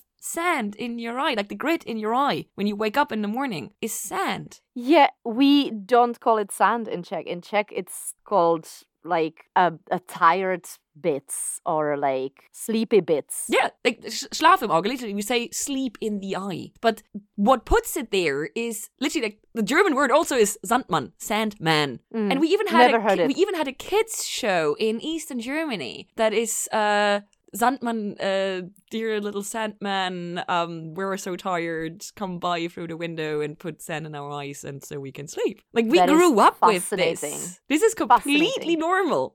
So I'm super surprised you guys don't have that. Nope. Oh my god. This is why I was like, how does Ethel know of existence of Dream? She doesn't know of Dream, she knows of the Sandman. Yes, but like, in my mind, it's the same person. Here because it is. I don't have the regular association with the Sandman because I've never ever heard of that. That is so wild. Okay, damn. Maybe my first Devils in the Details needs to be on the Sandman. Okay, so we know she has the items, but I also think that she is like not just resourceful, but also she stole the grimoire. And I think that she is actually paying a lot more attention to all the details. Like she is less arrogant, and thus she is more willing to learn from every tiny tidbit of information that she can gather. So I think she has more because she's a woman than Roderick. Because arrogance usually harms mostly yourself. So very much here for it. We go back to the castle, and for reasons that I don't understand, maybe you can explain it, Alex is bringing down his boyfriend to show their unwilling guest. Why? I think this is his attempt of being a good person, doing it differently than his father did, because he clearly has been talking to Paul about his grief and about his life and about his struggles and trauma. So he told Paul about Dream being in the basement. Do you think Paul asked to see Dream, or do you think Alex said, let me take you there? Based on what happens next, I think Paul asked. Is the driving force. I can live with that. Yeah. That is good. It's because he says you have to keep trying. So I think it's his initiative to come down there, because ideally for Alex, I think just because he is dealing with a lot of trauma and his father died there and stuff, he wasn't ready, or he didn't expect himself to ever go down there again, because he, out of sight, out of mind, kind of living in denial, trying to pretend that the problem doesn't exist, therefore I don't have to deal with it. And Paul is trying to help him as much as he can to get through it and actually live a normal life. So I think that he is very much inclined to try to figure out a way to let Dream go. And I also think that the whole offer of, if you promise that me and Paul are going to be okay, I will let you go, I promise. I think that is coming from Paul as well. But I also think that the offer is genuine. Yeah, no, I think that he truly believes it. I kind of have to say, as much as I am here for Dream being petty and begrudging the murder of Jessamine, yes, I also feel that this is prolonging this situation more than was necessary. So at the end of the episode, we see that Dream goes back to the dreaming and how much in disarray it is and everything. I feel this could have been the moment to end this before it got as worse as it apparently has gotten at the end of this episode. So up to this moment, Dream was faultless. This is the moment where part of the responsibility falls upon him. Yes, and... Well done. Little improv there for you. Yes, love that. I think he regrets it in hindsight. Based on the phrasing that he does when he does the voiceover, I think there is a certain amount of regret. I don't think that he would change it if he would have been forced to do it again, but I think that he realizes that this is something that could have, not would have, but could have made it better, but he only sees it in hindsight where he's telling us the story. I think he acknowledges that there could have been a different outcome, but I don't think he actually regrets it, because I think he actually cared for Jessamine that much. Oh no, absolutely. That I think he's that, like, as I said, the balance is fair. I agree. This is why I'm saying I think that he would not change it, but I think that he understands that it could have been different. I'm just brittling at the word regret. Yeah. Like, yeah. No, yeah, I get understanding, acknowledgement, I'm on board. Regret, I'm wagging my finger with. Waggy. Jessamine, too important. True. And I agree. Honestly, I'm right there with him. Oh yeah. I don't know if they can break promises. We don't know that. So if he could break a promise... Then he should have lied to him. Yes. He could have tried to say, I will not harm you. But technically, he doesn't harm him in the end either. He just gives him a gift of eternal sleep. Well... So his body remains unharmed. Yeah, it's... lawyer so it's a loophole. Speak. I mean, and he could have done that. That's the question. If Dream or if the Endless were fairies, were she, then probably he could have done that. But they're probably not she, so they're different. Yeah, we don't have enough information to recommend better a journey course of action for him. Yes. Yeah. So they fuck off because Dream is literally telling them to fuck off without saying as much. And we fast and forward in time, and now we have Old Man Alex, who is still there and who's still together with Paul. And as little as I care about them, it is cute that they're still together. Like, I have to acknowledge It that. is cute, and you can tell how much the ages have changed, the times have changed. Because when they originally come into the prison, he introduces Paul as his friend. Yeah. And now basically the first thing that Paul says, come on, darling, Yeah. sit down. So they can be open about their relationship now. Love that. We have him standing very similarly, actually, to his dad at the Sphere, pleading with Dream, talking bullshit that I don't even have the need to go into.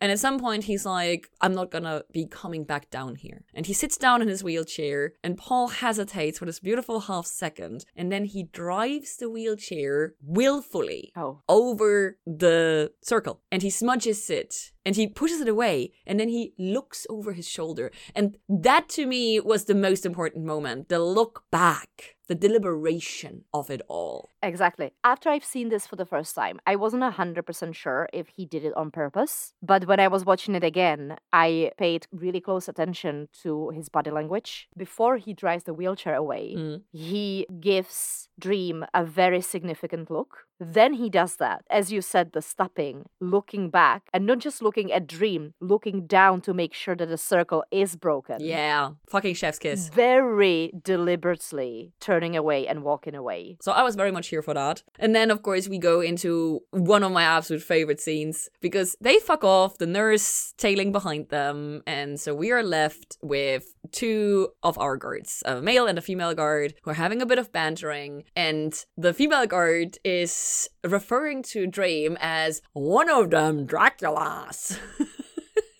And I mean, I cannot blame her looking at Tom Sturridge in that. It's so good, because they obviously don't know who he is. Yeah. Like, you hire the people from outside agency or something it's like that. It's a need-to-know basis. Exactly. They don't need to know who he is. They just need to know their responsibilities and take them seriously. And the whole transition as well at this point, the way she speaks, her accent, their clothing, all of that is showing where we are in time. I loved the way this was done. It just really brought me joy. And then obviously the male guard starts talking about Mallorca. The beach. And the beach. Yes, he's gonna be stinking of sunscreen. Yep.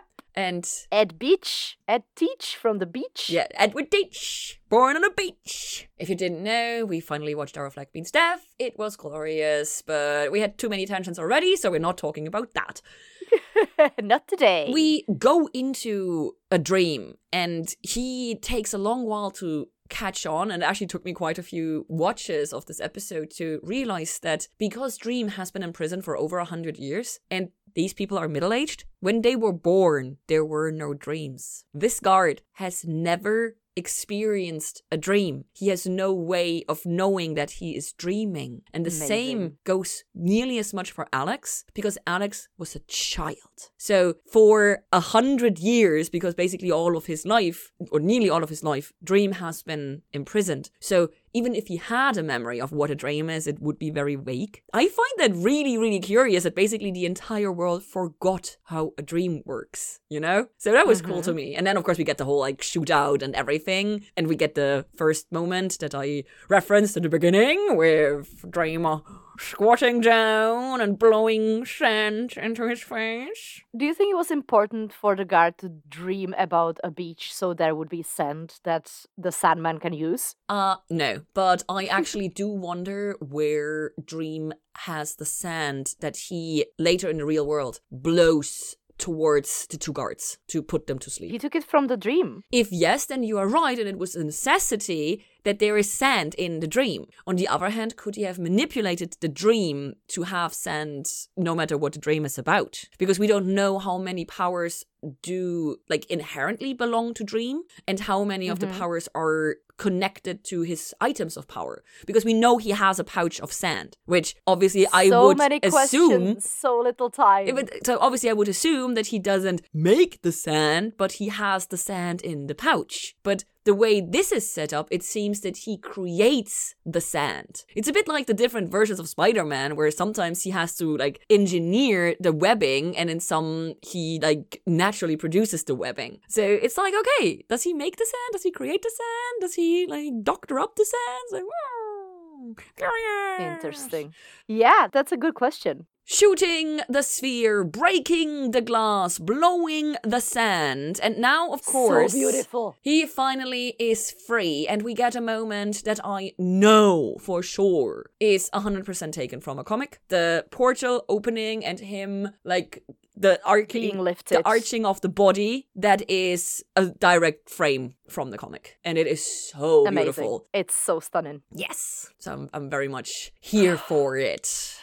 I was loving the escape. And of course, before Dream can do anything else, he needs to make sure that the one person that is still alive, that was responsible for him being locked away for so long. Sleep of the just. So Alex wakes up. He thinks. And it took me surprisingly long to realize that this is a dream. Oh no! I mean, surprisingly long. I realized before he turns young again. I think that I realized the second I saw that there was a cat, because why would there be a cat? Like, there was no indications of them being cat people. Like, gay does not make you a cat owner. No, they're horrible people, so they don't get to have cats. Yeah, exactly. I mean, to be fair, Paul is a nice person, so... Yeah, so now Paul can have a cat, but now that Alex is gone. Or preoccupied. Alex is not gone. He's not harmed. He's just asleep forever. Yeah, so he can cuddle with his husband. Okay, fine. Vegetable. Sorry. Consent is important. Anyway. Consent was already given.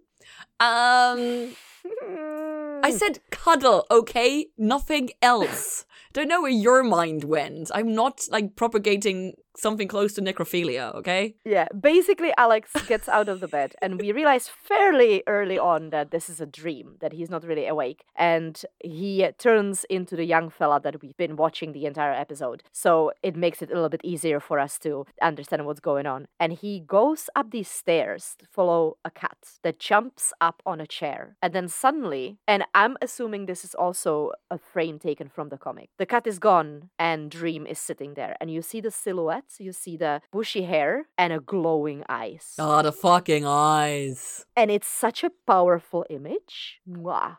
Loved it so much. I think I have some Sandman here, so I can check if it's one of the earlier ones or whatever, or you're just gonna maybe spoiler yourself, don't. It just happens to be the correct one. But this looked very comic book frame for me. And then, of course, we have the conversation where he decides on the correct punishment, and the punishment shall be a gift, the gift of eternal sleep, which sounds surprisingly nice and harmless, I have to say. But is it? That's the question. Like, if the nightmares and dreams are busy otherwise, are they available to plague his endless or eternal sleep? Or is he just sleeping? I mean, he's tossing and turning when we see him, so he does not seem to be all that happy with the eternal sleep. But it sounds very harmless. I assume it's not as harmless as it sounds, but it does not sound too bad as a punishment, I have to say. It seems like it could definitely be worse. Yeah, right? So I'm not satisfied, I want to say. You're even more vindictive than Dream, so... Yes, obviously. I haven't lived as long. Fair.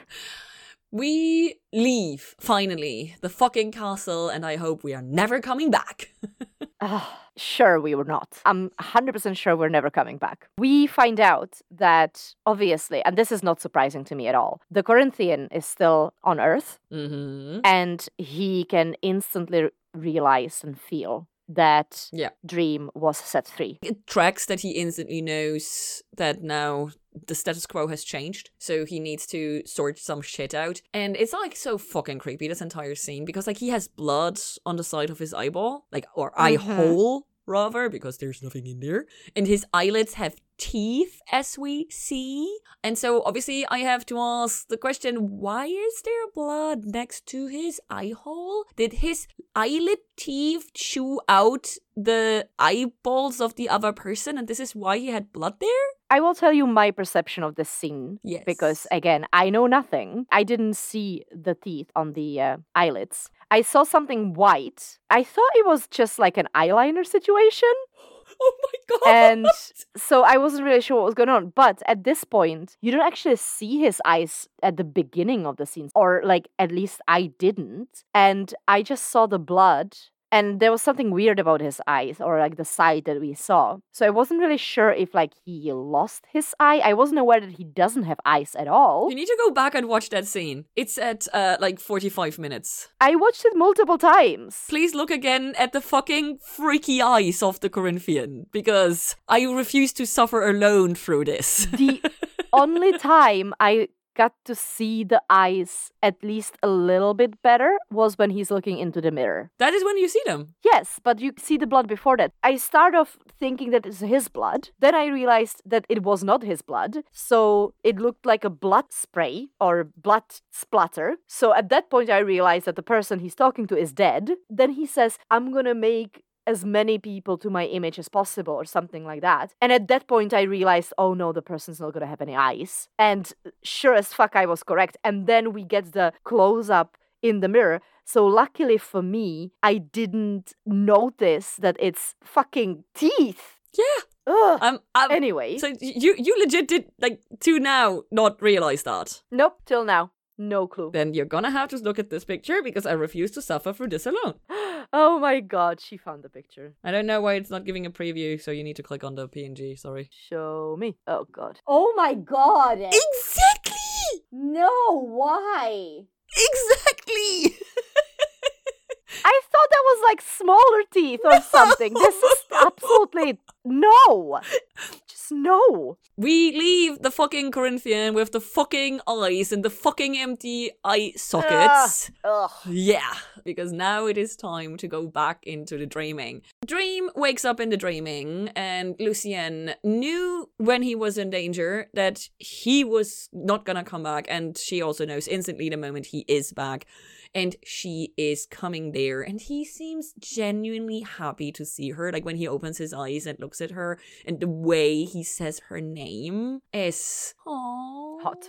I mean, aww. No, like, to me, this was sweet. This was like seeing a long lost dearest friend. Like, this was so I loved it. Beautiful to me. It was amazing. And in a danger of sounding like somebody who just watched 2 seasons of Our Flag Means Death within 12 hours, this gave me some flashbacks. Not the ending, but the whole running across the beach, sand everywhere, somebody lying on the beach, you know, like that whole situation. But with that out of the way, it was very sweet. It was very caring from both sides. Yes. And she helps him up. And he accepts. Honestly, I was just losing my mind because he is a very beautiful man, and the way he holds himself and the coat and everything at that point, it was a very thirsty moment. The posture goes so well with the shape of the coat as well. Yeah. And it was a very thirsty moment for me. Okay. It didn't make it to the very top, but visual situation that was happening there was working very well for me. I was too busy with the sweetness to notice any hotness. Yeah, rewatch, it's there. I believe you. And so we make our way to the gates of the dreaming, where we once again see the gate, and we also once again have the full-on fisheye lens, distorted corners and everything. Like, obviously it happened throughout the entire episode, but I just want to use the last chance to point it out. And so we go through the door, see more details, and then we see the dreaming. And the dreaming is in a terrible state. I love how Lucien is like, the realm and the palace are not exactly as you left them. And then the understatement of that sentence when it opens. The thing is, this is exposition for the audience of something that Dream already should know. So this is actually the one thing that doesn't work for me. He knows that him and the dreaming are related. He knows that he made the dreaming. He knows that his creatures need regular reining in by him. He knows he was gone for 100 years. None of this should come as a surprise. Maybe the severity of it, but not the being of it. And so this is the one moment that does not work for me. Like, literally the only one singular moment. I think you said it. I think it's mostly the severity of it. I think that he expected there's going to be work to be done. Didn't read like that. Even with what Lucien says, she goes, it's not as you left them. And he's like expecting it, kind of. Like, yeah, that's fine. And then he opens the door and see the actual state of it. And that's where he turns around and says, what happened here? Yeah, but the question of what happened here what my issue is based upon, because he knows what happened here. You got fucking captured by a fucking amateur. You were gone for a fucking 100 years, and this is what happens when you do not rule your subjects. Yeah. So that was literally my only issue. Otherwise, the exposition that Lucien gives us here is beautiful, because we not only get the exposition, we also get like some hints that there also has been issues with like some other endless and I'm here for that, just not for the setting up of this type of exposition. Yeah, it is pretty great. And he ends this episode. He says, I made it once, I will make it again. Yes. And he vows that he's going to bring all the dreams and nightmares from the waking world back. And he's going to make sure that everything's going to go back to what it's supposed to be. This is the mission that we're getting for the season. Yeah, this is our seasonal story. This is going to be our focus. And to me, it's also very obvious that the Corinthian is going to be like the big bad or something of the season, because he seems to be more savvy than anything else. Not that we've seen anything else. I mean, that also needs to be pointed out. We have literally not seen a single of dream or nightmare. We only have seen the fucking Corinthian. That's it. And so if he isn't the big bad, whatever is in store for poor Dream is going to be so much worse. Mm-hmm. And if he is the big bad, it's already fucking disgusting. So it's like, damn, you can't win. Fucking hell, yeah. Oh my god, even so much worse than I ever expected. I couldn't even dream of something nightmarish like that. But this? Mm-hmm. I see what you did there. What a fucking opener. Holy shit. I was tricked so many times into thinking that he'll manage to get out of there. And every single time, I was more heartbroken than before when it didn't happen. As I said multiple times during this episode, I have no idea what's coming. But I already have a very strong favorite. One specifically. That isn't dead. Dream. So this and here show... was like, Ethel, Lucien. Wow. Okay, this sorry. fucking show better deliver something amazing. Oh, that's it. Okay, sorry. Interrupt us. I had not realized that we are missing base childhood experiences. And I also had not realized that you knew literally nothing. So a lot of the expectations and predictions that you already made just within this episode made this episode a lot better, because as obviously exhausting the confusion sometimes is when we are like, what are you talking about? The moment we realize what the other is talking about, it's so fucking beautiful. So I think we're in for a fucking wild ride, and this is going to be very interesting, because this much of a difference in the base setting, I don't think we ever had. As for me, I know the audio drama, I know bits and pieces of the comic, I know a few episodes, I know the overall story, I know the overall character cast, basically.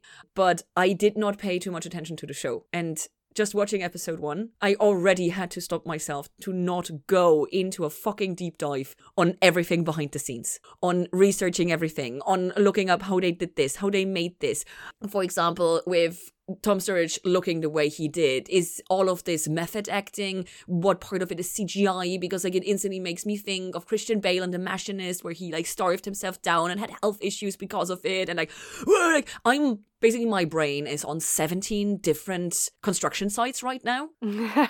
And I would love to deep dive every single one of them. And I'm going to have to work really hard to not do that. Because I know if I do it, I will keep bringing it up and then you will murder me, because every single one of our episodes is going to turn into like 3 hours. So I will hold back, but I might have to talk you into doing a deep dive episode for behind the scenes stuff, separate from our summoning episode, which I already mentioned. I think it's hilarious that we do a summoning episode, given the context of this show.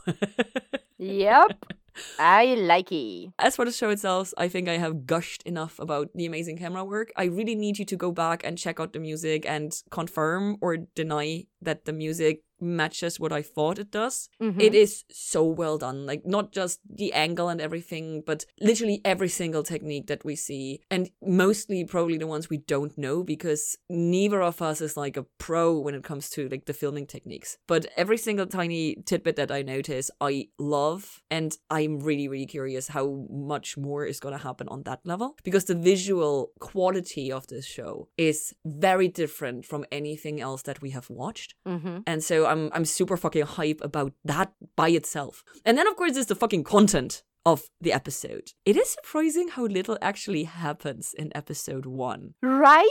I thought that the shit would hit the fan so much faster. Yeah, like this episode is an hour long, basically, and nothing happens. Dream spends 99% of this episode sitting naked in a glass bowl, which is a bit funny when you say it like that. I really hope that now shit is gonna pick up, because I don't think Lucienne can accompany Dream because she needs to mind the dreaming. And if we take Lucienne out of the running, I literally only care about Dream and maybe a tiny bit of Ethel, and that's it. And I need more characters that I'm interested in, that I like, to be engaged in the show. And if the next episode gives us as many characters I don't like as this one did, then it's gonna be hard, mostly for you, Vero, because you're gonna have to suffer through it. But I am optimistic that it changes, because I know a few characters that have to show up, and I'm gonna love them.